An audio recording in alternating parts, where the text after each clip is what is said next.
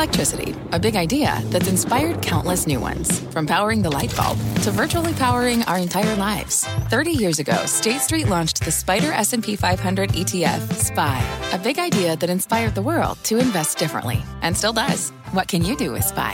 Before investing, consider the fund's investment objectives, risks, charges, and expenses. Visit ssga.com for a prospectus containing this and other information. Read it carefully before investing. SPY is subject to risks similar to those of stocks. All ETFs are subject to risk, including possible loss of principal. Alps Distributors, Inc. Distributor. I'm Carl Quintanilla. You're listening to CNBC's Tech Check. Our show is live weekdays at 11 a.m. Eastern. Listen in. Good Thursday morning. Welcome to Tech Check. I'm Carl Quintanilla with Deirdre Bosa and John Ford. Today, stocks are headed higher, despite Fed minutes suggesting more rate hikes are ahead, with growth names on the comeback. Is a recession in the cards? And what about the consumer? Evercore's got some worries, and we're going to talk to the analyst cutting estimates across big tech today and why he says a slowdown could be ahead. Plus, a lot more on the street's biggest calls this morning, from IBM to SoFi to AdTech. We'll discuss it all, John, and there were a bunch of firms cutting numbers, at least for Q2 today. Yeah, we're going to talk about it all, but we're going to start with the market's rotation back into growth a bit, re-embrace a risk a little for now. Senior markets commentator Mike Santoli joins us with that. Hey, Mike.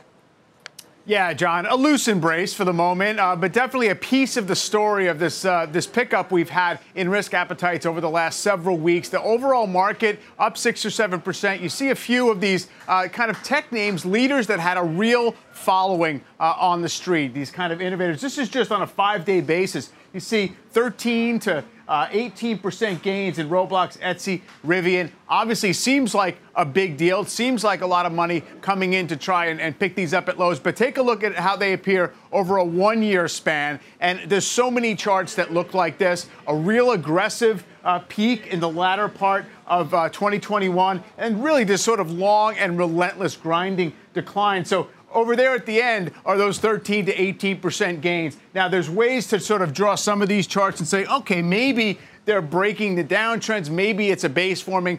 There's a lot of maybe is my point. So, yes, they're discarded. Yes, their valuations have been reset in a radical way. The question is that going to be enough? Very difficult to say if it's just over or just pausing. But worth noting that that's one characteristic of this current revival is the growth trade seems to be back on, at least for the moment. For the moment, and does that mean that the action in those stocks is disconnected from the latest chatter about or from the Fed? You know, I think, John, one piece of it is they're just not really that tied to the overall macro. They're not necessarily cyclically geared to this whole binary debate. Is it a recession? Is it not a recession? You know, obviously the whole pie of consumer spending matters for something like Etsy, but that's not the key factor here. It's much more about have these franchises survived? Are the long-term growth stories intact or not? So I do think it's a little bit of a side story away from the big kind of recession Fed macro debate that's going on. Totally, thank you. We're going to stick with the risk of recession and rate shock on tech. Some new data from PitchBook shows funding for tech startups plunging for the first time in 3 years, down 23% over the last 3 months. Joining us now with his outlook, Craft Ventures co-founder and partner David Sachs. David, way into the conversation we were just having. Nothing has really changed in terms of the macro and expectation for rate hikes, yet we have seen this rebound in tech. The NASDAQ is up nearly 4% over just the past few sessions. What do you think's behind that?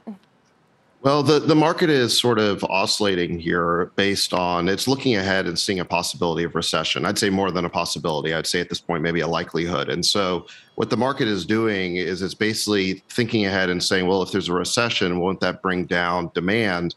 And that may temper this inflation. And so therefore, we may not need as big rate hikes in the future. And that's good for growth stocks. That's sort of the convoluted logic that I think the market is looking at right now. But I think the problem with that is, I wouldn't place too much emphasis on any one day's movements, because this story is going to play out over the next 6 months as we see what's actually happening in the real economy and what's happening with the inflation data. Yeah, absolutely. And recessionary risks are certainly going to have an impact on demand, both on the consumer and enterprise side, as we've been talking about. I wanted to get your thoughts on stock-based compensation. We've been having a lot of conversations on our own show about this recently at a time when investors are looking for better profitability, more free cash flow. Where do you stand on this? Do you think that SBC should be considered a cash expense? It's not my area, but I would say I think probably it should be treated as an expense. But I'm not a David, compensation how come it's expert. not your area? You invest in a lot of SaaS and enterprise tech companies that use this. Yeah. Well, it's true. It's just that we invest at such an early stage that, we're issuing options, and those options actually they add up to something that's dilutive for the company. But in terms of the dollar value of those options, they're actually pretty cheap at the time we issue them. But, we're Series A investors. By the time that these companies go public, the stock compensation actually ends up being a huge dollar amount. And so therefore, the way that, you treat them from a GAAP standpoint matters a lot to the company's financials. Those types of sort of GAAP accounting issues are not something that early stage investors have to be extremely fluid in the way that, public market investors need to. So that's why I say, it's something I'm familiar with, but it's not something I have a strong point of view on. Hey, David, good morning. You joined us a couple of months ago and called this the worst market that you've seen in a long time, maybe ever, worse in some ways than the dot-com bust for tech stocks.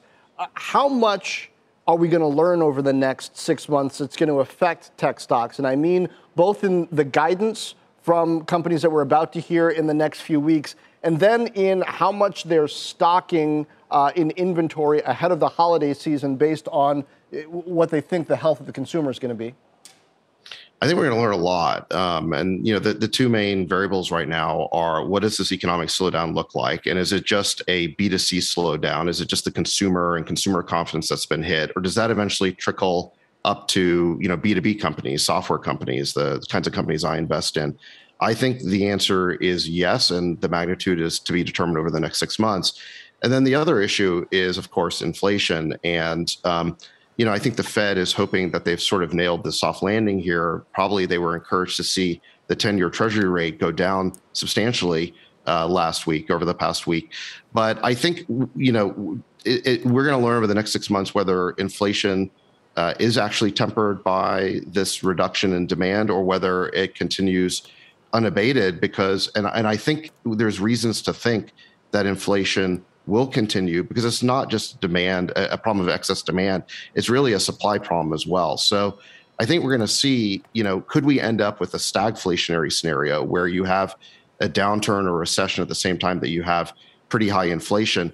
And if we have that kind of scenario, I think it will be actually pretty bad for growth stocks. Now, you mentioned B2B, and that's an area that has held up. B2B software has held up particularly well. There's a couple of bullish notes on IBM out, which is sort of that more traditional legacy B2B software in a lot of places. How are we going to see this macro impact on B2B, and what do you think is the base expectation? I remember IBM's CEO telling me that he expects B2B software growth, I think, to be about 4% above GDP consistently. Is the market expecting better than that, or is that about priced in? Well, currently the SaaS index, the average SaaS company is growing revenue about 20% year over year. So that's sort of the baseline, and we'll see if that goes down. The way it would happen is SaaS companies are somewhat insulated, but not completely. So, for example, you saw a few weeks ago, Dara at Uber wrote that now sort of famous memo where he came back from meetings on Wall Street and he had religion around cost cutting. And he said, listen, we have to get cash flow positive, and we need to sharpen our pencils and scrutinize everything. That includes software. So companies like Uber, which are exposed to the consumer, the consumer is now at sort of unprecedented drop in consumer confidence, and the consumer will basically reflect the economic slowdown first. So the companies who are levered to the consumer are going to be sharpening their pencils, and one of the things they will look to cut will be optional software purchases, software that is more vitamins than painkillers. So software, we're going to get basically a sorting of software companies, I think, over the next 6 months to see whose products are actually mission critical and whose are sort of optional, because I do think that companies will start to sharpen their pencils and look to cut costs. That's interesting. That's exactly what B of A argues today. They cut targets on a bunch of names, actually across the board on server and enterprise software. But they say a meaningful slowdown, David, unlikely to occur until Q1. Would you give it that much time? Well, I'm in a part of the economy which is reacting right away. I mean, in my pocket of the economy, which is sort of Silicon Valley, early stage growth companies, there's already been a huge adjustment. And these startups have really slammed on the brakes. And at every board meeting, the conversation is the same, which is how much do we cut? Do we freeze our hiring plans? How much burn should we reduce? And so there's already, I think, fast action in the part of the ecosystem that I'm in, which is why I've been saying on your show now for several months that we're headed for a big slowdown. I think startups are sort of the canary in the coal mine. But, the larger, more insulated companies, like you mentioned, the IBMs and so forth, it may take them 6 months to get the memo. But I think this slowdown has already started. And your point about supply and the Fed is interesting. I mean, we can all imagine how that might take place. But the Fed's already said, look, we can help slow down demand. When it comes to supply, you kind of got to get lucky. What would their playbook be if the scenario you put forward, a stagflationary scenario, came about? Well, so what the Fed can do by increasing interest rates is reducing demand, obviously. But I don't think this price problem, this inflation problem, is purely caused by excess demand. Certainly, there was an overstimulation of the economy. The administration sent out all those stimmy checks, and that is a problem. And reducing some of that demand will impact and reduce inflation. However, we also have this problem of almost record low participation in the labor force. So that is a big problem that has not gone away. That has created a lot of wage pressure in certain parts of the economy. We also have this problem of commodity prices, which is being exacerbated by the war in Ukraine. So unless you get some fundamental resolution on energy prices, on food prices, which again is not entirely caused by Ukraine, but it's exacerbated by that, I don't know how just merely reducing demand is going to completely solve that problem. So I think you could see a situation in which we get a recession, but you still have inflation. And that would be the 1970s stagflationary situation. Yeah. That'd be a worst case scenario. David, before we let you go, I just want to go back to that idea of sharpening pencils at this moment or cutting costs. I mean, if you do this at the earlier stage, whether it's the sort of best of breed public companies like your Oktas and Zooms and DocuSigns, or in the private market, isn't this what the platforms, the suites are waiting for, the Microsofts and the CRMs? For these companies to stop focusing on growth at all costs, scale back, doesn't that give them an opening to sell their products to these enterprises that are maybe looking to cut costs themselves? Perhaps. I mean, I think that the Microsoft bundle is a powerful weapon. In fact, I think it's so powerful that antitrust regulators should be looking at it, the so-called E5 bundle. What they basically do is every year they throw in a new SaaS product, like, they'll throw in their Zoom clone or they'll throw in their Slack clone. And, because it's part of a bundle, the enterprises are essentially getting that marginal product for free, but then Microsoft increases the price of the bundle the next year. I think it's anti-competitive. I think, this would be a legitimate area for antitrust authorities to look at. So I don't know if that completely answers your question, but yeah, there could be some issues like that. That's interesting. It's a tough backdrop to fight against if you are one of the smaller guys. David, always great to get your insights. Thank you. David Sachs, Craft Ventures.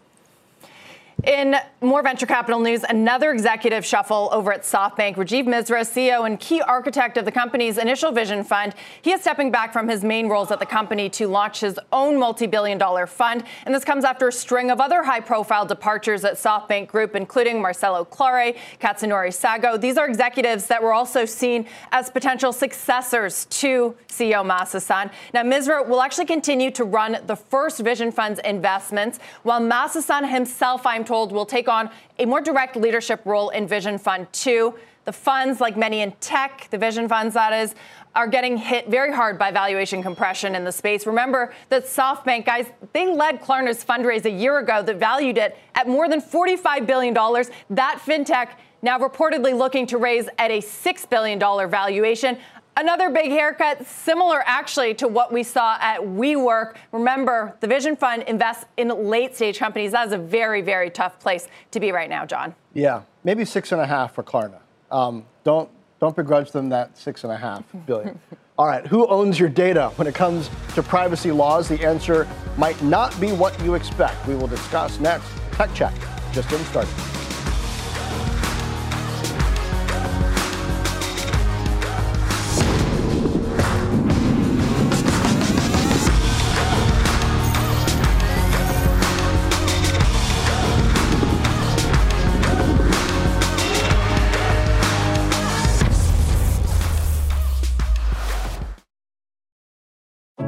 what does it mean to be rich? Maybe it's less about reaching a magic number and more about discovering the magic in life. At Edward Jones, our dedicated financial advisors are the people you can count on for financial strategies that help support a life you love. Because the key to being rich is knowing what counts. Learn more about our comprehensive approach to planning at edwardjones.com/findyourrich. Edward Jones, member SIPC. Canva presents stories to keep you up at night. It was an ordinary workday until... The Singapore presentation is at 3 a.m. The office was shocked. But that's when we sleep. Maya made it less scary with Canva. I'll just record my presentation so Singapore can watch it anytime. Record and present anytime with Canva presentations at canva.com. Designed for work. Gut check on IBM today. Two analysts bullish on the company ahead of earnings next week.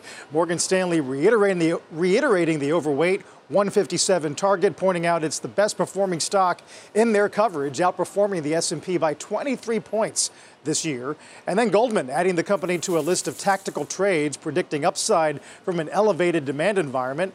Although analysts are keeping an eye on margins amid the inflationary pressures, they do expect the stock to continue to outperform. Shares obviously higher today. John, it was Katie Huberty maybe 6 months ago said good place to hide.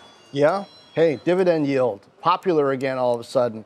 And meanwhile, do you ever wonder where your data is being held? Well, probably not. But our next guest takes a closer look at TikTok in his latest column, speaking to the company's head of global cyber and data defense, who assured him that, quote, no one is going to the lengths that we are to understand where data is and who has access to it. Social media giant did promise back in June 100% of U.S. data is stored in Oracle's cloud, though it's also backed up elsewhere. And only after BuzzFeed News reported that Americans' user data had been repeatedly accessed from China. Lawmakers are pushing the FTC to investigate the issues, but without clear laws in the books, what should the next steps look like? Joining us now, platformer editor and CNBC contributor Casey Newton. Casey, welcome. We're talking about TikTok, but we could be talking about anything. I mean, how do we know who's accessing data from various companies and putting together massive dossiers on U.S. citizens? That's exactly right, John. You know, you think about all the sensitive data that these tech companies know about us, and there are almost no national laws regulating how they use that data, right? There are these giant data brokers companies that can just buy up essentially whatever they want to know about us and use it however they like. So I think there's a lot of appropriate attention right now on TikTok and, you know, what the Chinese government may or may not have access to. But until we have some sort of national privacy law, every tech company is going to find itself in this situation at some point. Well, not only a national privacy law, but doesn't there have to be a way of auditing this in some way? I mean, it's one thing to say you can't share data on U.S. citizens outside of U.S. soil, but how do you check and make sure? That's right. It's really complicated. You know, if an American citizen is having a conversation with a Chinese citizen on TikTok, who owns that data? Is that American data? Is that Chinese data? And so there are going to have to be some sort of audit trails, essentially, so that the government can check these tech companies' work and not just have to take their word for it. Casey, as you've been talking about, it is so hard to understand who is accessing data, and that is why Huawei, another Chinese company, cannot sell 5G equipment to the major carriers or even in some countries as a whole.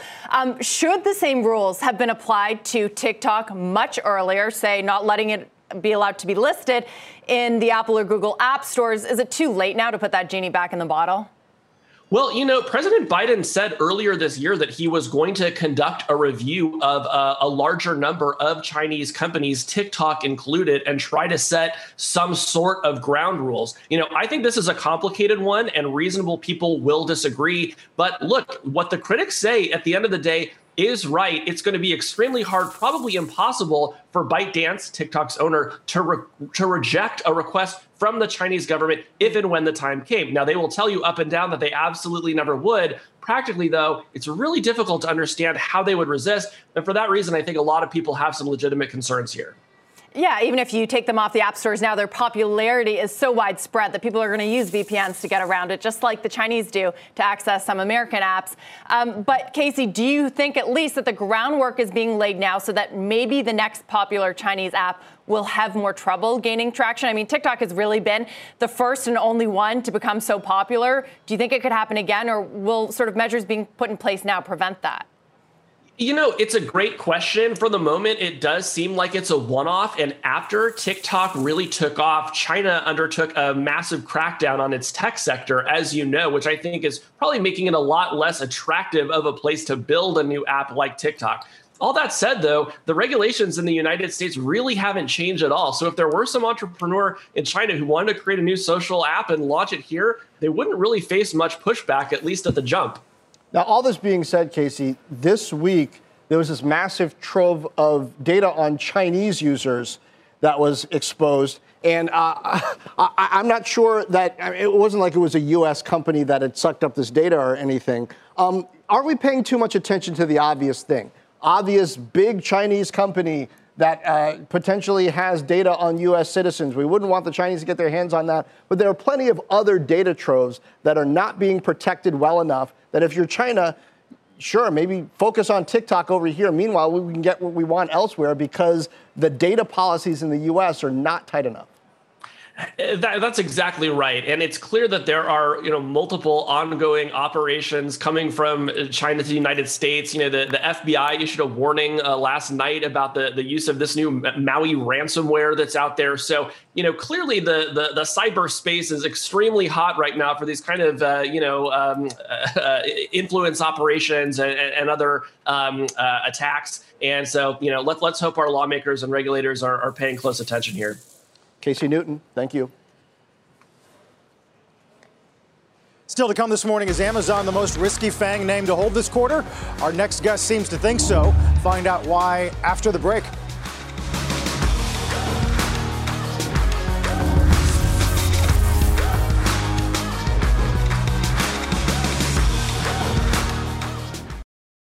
Welcome to the Canva guided meditation for stress at work.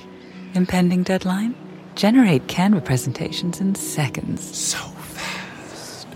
Brainstorm got too big? Ooh. Summarize with AI in a click. Writer's block? Release with Canva Magic Write. Magical. Stress less and save time at canva.com. Designed for work. Canva. This podcast is supported by FedEx. Dear small and medium businesses, no one wants happy customers more than you do. That's why FedEx offers you picture proof of delivery, packageless and paperless returns, as well as weekend home delivery to 98% of the U.S. on Saturday and 50% on Sunday. See the FedEx service guide for delivery information. FedEx Ground service is also faster to more locations than UPS Ground. See what FedEx can do for your business. Absolutely, positively FedEx.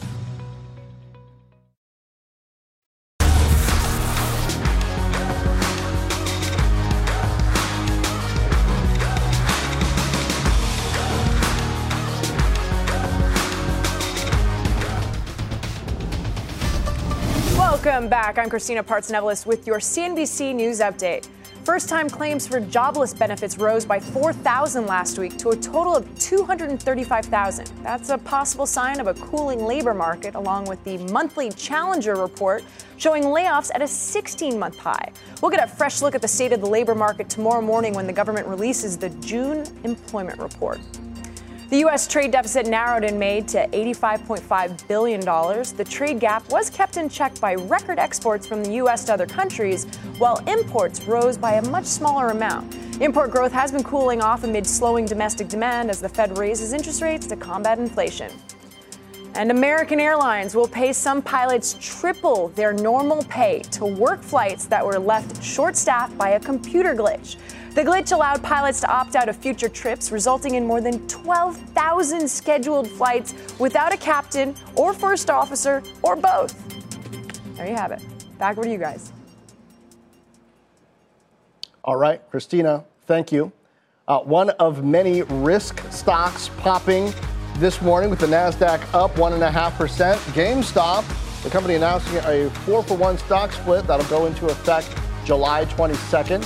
Shares have been outperforming the S&P and NASDAQ since January, but still more than 50% off their highs. This morning up almost 9%. We're back in 2.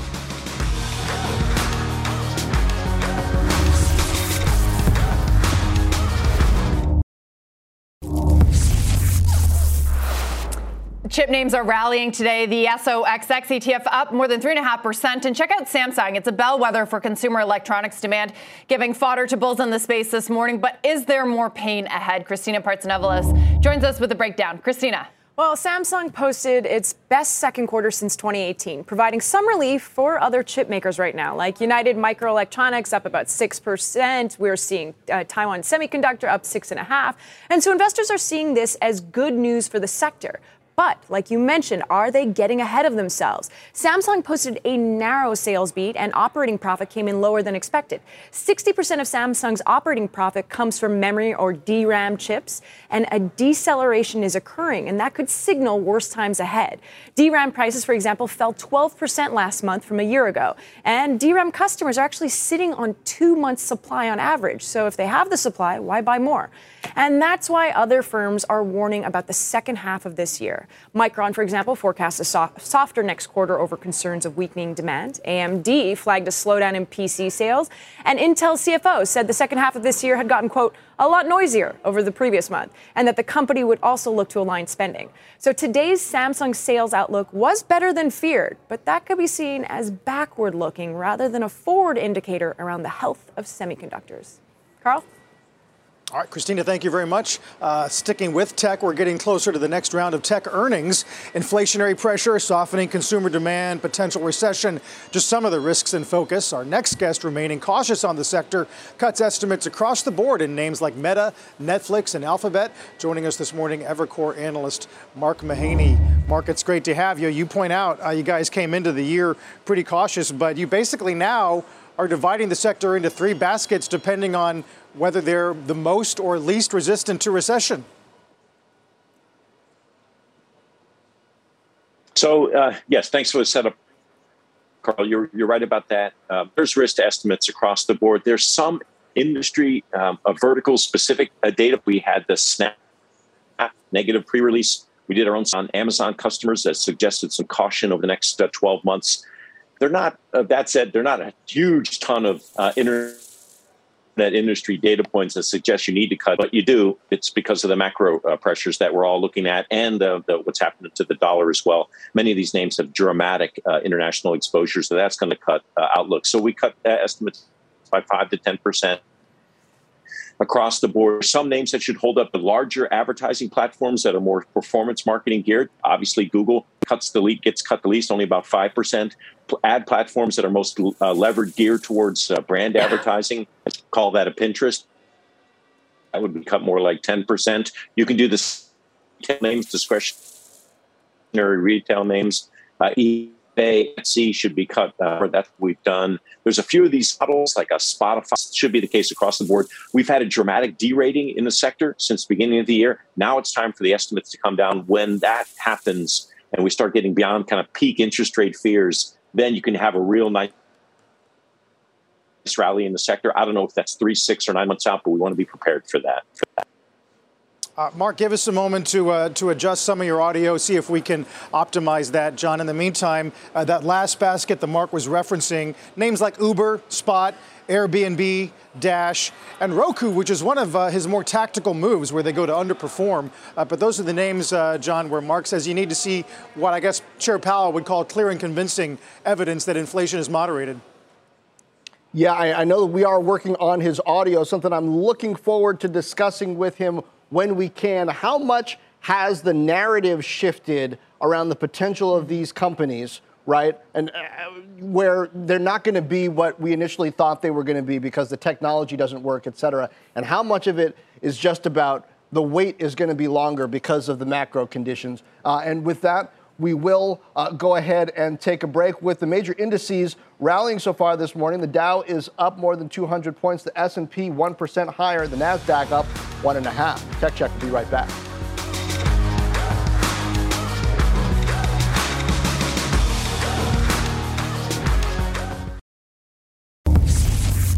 Let's bring back in Evercore's Mark Mahaney, who, as we said, cut estimates across the board in the internet sector, joining us on the phone now. Mark, I am curious about how you're viewing travel right now in the consumer, because you do include Airbnb in that high beta, aggressive beta basket with some risk to recession, but you did make a tactical call on Booking in the other direction.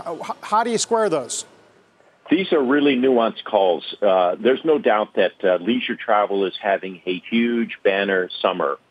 There were very few companies in consumer tech that had upwards estimates revisions off the March quarter. Booking and Airbnb were two of them, two of very few. The stocks gapped up and then faded. I wouldn't be surprised to see the exact same replay this quarter. I think both of these companies, especially Booking, are going to have upside to street estimates, and then they may well fade off that because when it comes into next year, these aren't 22 recession stocks; they're 23 recession stocks. Leisure travel is a discretionary category, so we would expect that to get cut as we go into next year. That's what we tried to do with our earnings estimates here.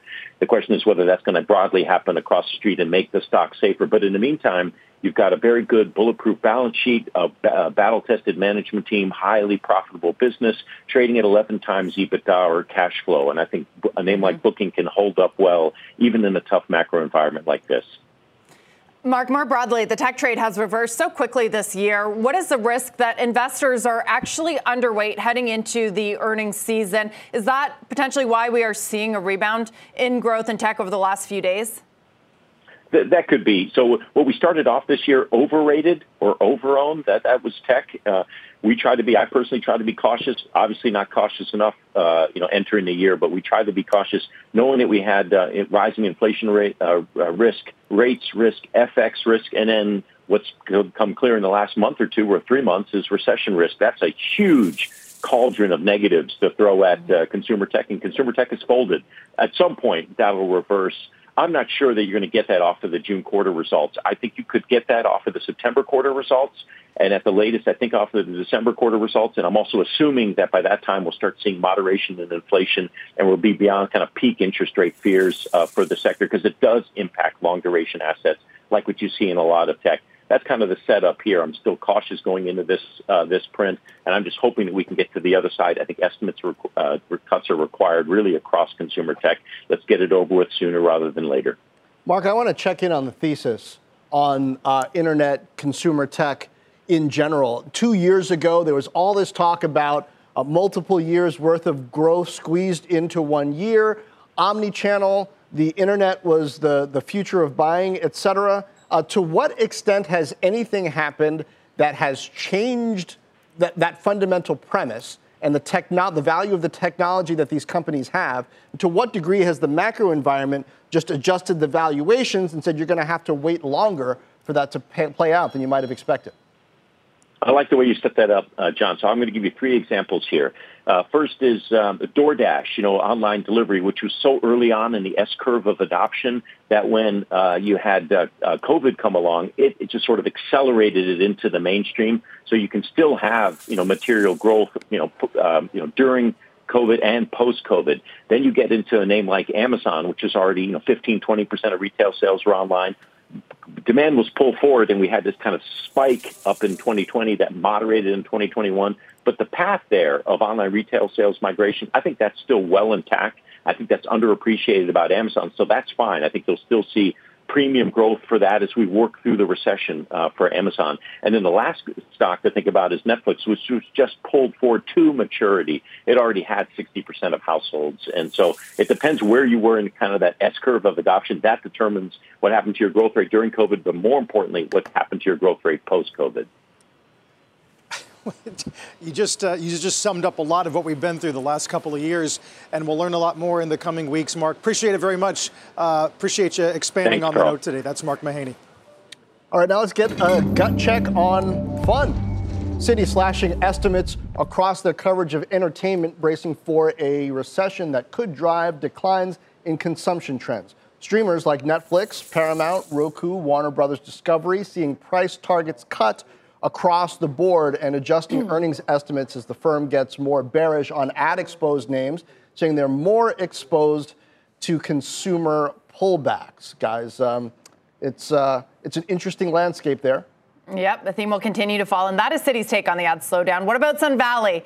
A lot to talk over there about some key headwinds ahead for media this year. Julia Borston is live from Sun Valley with more. Julia.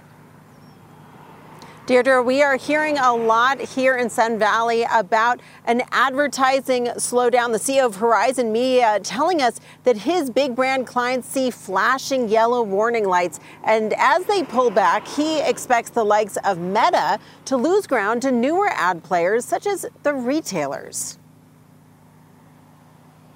There's new competitors in the marketplace, and not just about, it used to be FANG, that group. But now when you think about the retail networks, the Walmarts, the Amazons, the Targets, those groups of huge retail networks, point of purchase for marketers, are taking more and more market share from the other players because the pie is not growing. Echoing that, IAC's CEO Joey Levin told us he also sees advertisers pulling back, but that this down tech market provides a fantastic opportunity for IAC to pick up some public company assets. This is the first time in a very long time, years, like 5 years at least, where there's real opportunities in the public markets. And we have not seen that. The math didn't work for us for a while to buy a growing business with big upside because all the upside was already priced in and none of the execution was there yet.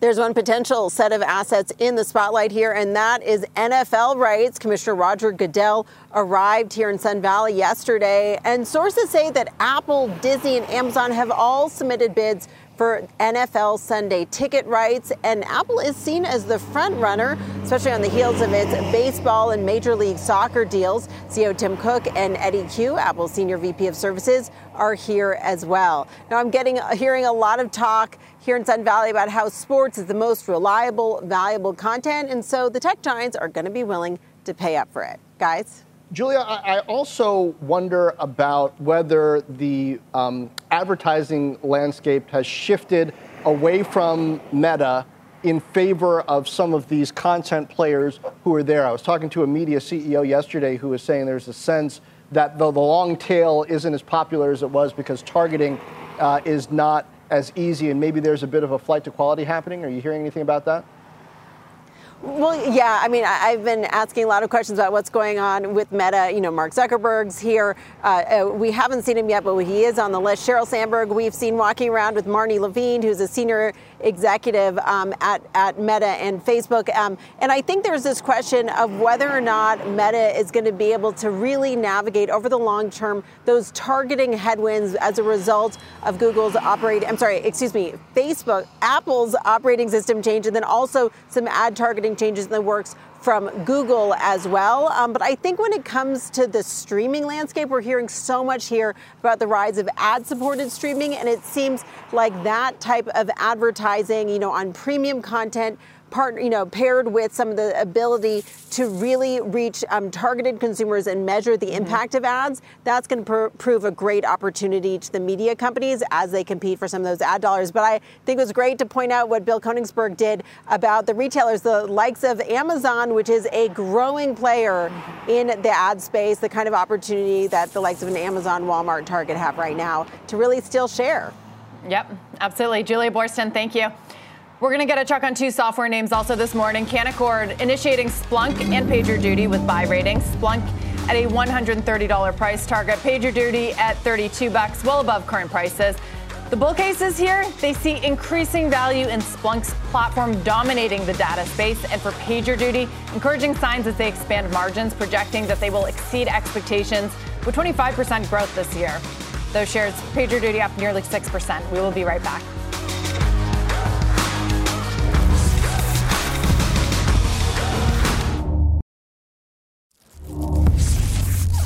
In the latest edition of Overvalued or Undervalued, we take a look at SoFi.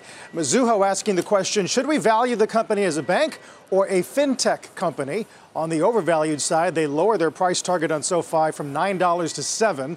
That's mainly to reflect more reasonable near-term upside from current levels. Stock's fallen about 60% for the year. In fact, they think it may be undervalued with plenty of upside versus fintech peers, specifically touting its discounted enterprise value to EBITDA multiple. It's trading up this morning along with buy now, pay later names like Affirm, up about 7%. Interesting, especially coming on the heels of SoFi's interview with Julie out in Sun Valley, Dee. Yeah, it is such an interesting debate whenever we look at sort of new generation tech companies versus the legacy players.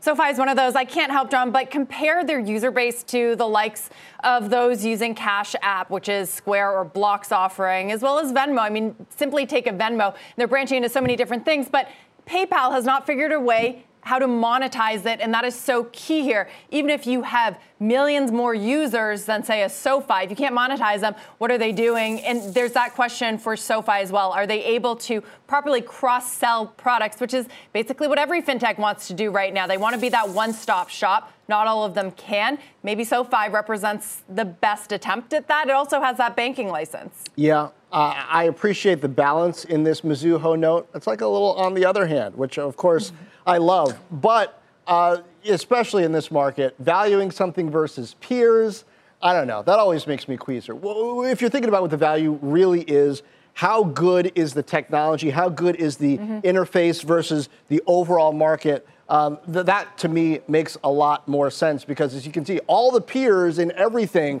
have tumbled. And so, you know, it's value versus peers, the moving target. I would argue as well, maybe the user interface, right? That is key for customers using and switching to an online bank, whether that's through Chase or Marcus or SoFi. Meanwhile, guys, as crypto lenders continue to collapse along with prices, one key figure we've talked about has emerged to help stabilize the ecosystem.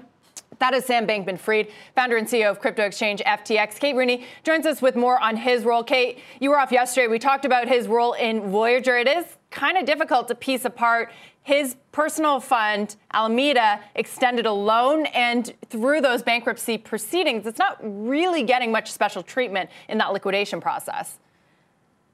Right. We got a lot of information in that bankruptcy filing on Tuesday night, and crypto billionaire Sam Bankman-Fried, like we've talked about, is really becoming this industry's lifeline. But one of his companies will likely take a major loss after this week's latest crypto bankruptcy. Voyager filed for Chapter 11 on Tuesday night. Alameda, that's Sam Bankman-Fried's quant trading firm, is mentioned 34 times in that filing, guys. Alameda was one of Voyager's largest shareholders with about a 9.5% equity stake in that company. Alameda was also a creditor, though. Bankman-Fried's company provided a loan made up of crypto and cash. It was worth about $500 million. Voyager only drew on about $75 million worth of that total. Legal analysts, though, are telling me it's unlikely Alameda will recoup that equity and credit line. That money may be wiped out in Voyager's restructuring. On top of all of that, Alameda was also a customer. It borrowed $376.8 million worth of cryptocurrencies from Voyager. That interest rate was between 1 and 11.5%. We also see some other outstanding loans in these bankruptcy documents. Another high-profile borrower we've talked about, Three Arrows Capital, which was a big part of Voyager's downfall in the first place. Three Arrows owes more than $650 million to Voyager. It defaulted on that back in late June, and Genesis, as well as Mike Novogratz's Galaxy Digital, are also on that list of Voyager borrowers. Bankman-Fried, though, through his companies FTX and Alameda, has already plowed hundreds of millions of dollars in emergency loans into various crypto companies. Now has the option to buy one of those companies, BlockFi, as we've talked about. And in an interview with Reuters, Bankman-Fried says he and his companies still have, quote, a few billion on hand to help struggling crypto firms, and that the worst of this liquidity crunch has likely passed. But his role here highlights all of the links between these crypto firms, guys, some of the contagion we've seen within lending. It also shows what some are calling recycled capital within the space. Back to you. Yeah, recycled and no idea where it's going or where it's come from. Kate, when you look ahead, we've been so focused on the crypto lenders. What's another area that you think is starting to show cracks or will, whether that be the crypto miners or the stable coins? Yeah, it's interesting. That's crypto miners is one of the big areas that folks have been talking to. That's a big question. You say, what's the next shoe to drop? Where should we be looking? Crypto miners have come under a ton of focus and scrutiny lately, partially because of that lending. They are really capital intensive. they've needed to borrow a lot of money, and it's often been from those crypto companies, those crypto lenders that are now in that liquidity crunch. The capital's not there to borrow. Interest rates are a lot higher. Wall Street wants nothing to do with the crypto miners or crypto companies in general. So they really have been cut off from some of the credit that they've used in the past to grow. You've got lower Bitcoin prices, higher energy prices. So they're facing what some have told me is really a perfect storm. Those companies under pressure, I would watch that space for potentially more M&A and consolidation. Kate, good stuff. And by the way, if you're looking for more crypto content, tune into Crypto World for the latest news and market action, 3 p.m. Eastern Time, CNBC.com/Crypto World. Hanging on close to session highs, Dow's up 240. Back in a moment.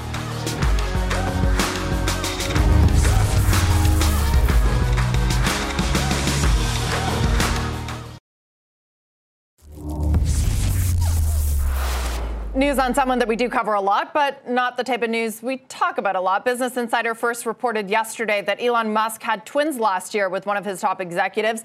BI cited a court filing in Texas that it had seen. The executive works for Musk at Neuralink. That's his private brain neurotech company. Musk seemingly confirming the news this morning, tweeting, quote, "Doing my best to help the underpopulation crisis." That's not Musk. He had another child last year with the singer Grimes as well. John? Yeah, and this is a different company from SpaceX, where a flight attendant has alleged that he propositioned her. So Musk has a lot of companies that have a lot of human resources challenges. This does not appear to be a human resources challenge exactly. Well, one more thing, and that is tech security. Very different note, the FBI and MI5 issuing a rare warning on Chinese espionage, especially when it comes to tech companies' intellectual property. FBI Director Christopher Wray saying, quote, "The Chinese government is set on stealing your technology, whatever it is that makes your industry tick, and using it to undercut your business. One way to protect yourself, a new feature from Apple, the company announcing a new lockdown mode feature for iPhones to protect high-profile users like business executives and, well, maybe journalists, protect them from state-sponsored hacking." Carl? Guys, very busy morning so far. Those oil inventories were a surprise. We're close to session highs, 38.90. Don't forget, Bullard speaks in an hour. Could be interesting, but more importantly, in front of that, the judge is back. Let's get to the half. You've been listening to CNBC's Tech Check. You can always catch us live weekdays at 11 a.m. This podcast is supported by FedEx. Dear small and medium businesses, no one wants happy customers more than you do. That's why FedEx offers you picture proof of delivery, packageless and paperless returns, as well as weekend home delivery to 98% of the U.S. on Saturday and 50% on Sunday. See the FedEx service guide for delivery information. FedEx Ground service is also faster to more locations than UPS Ground. See what FedEx can do for your business. Absolutely, positively FedEx.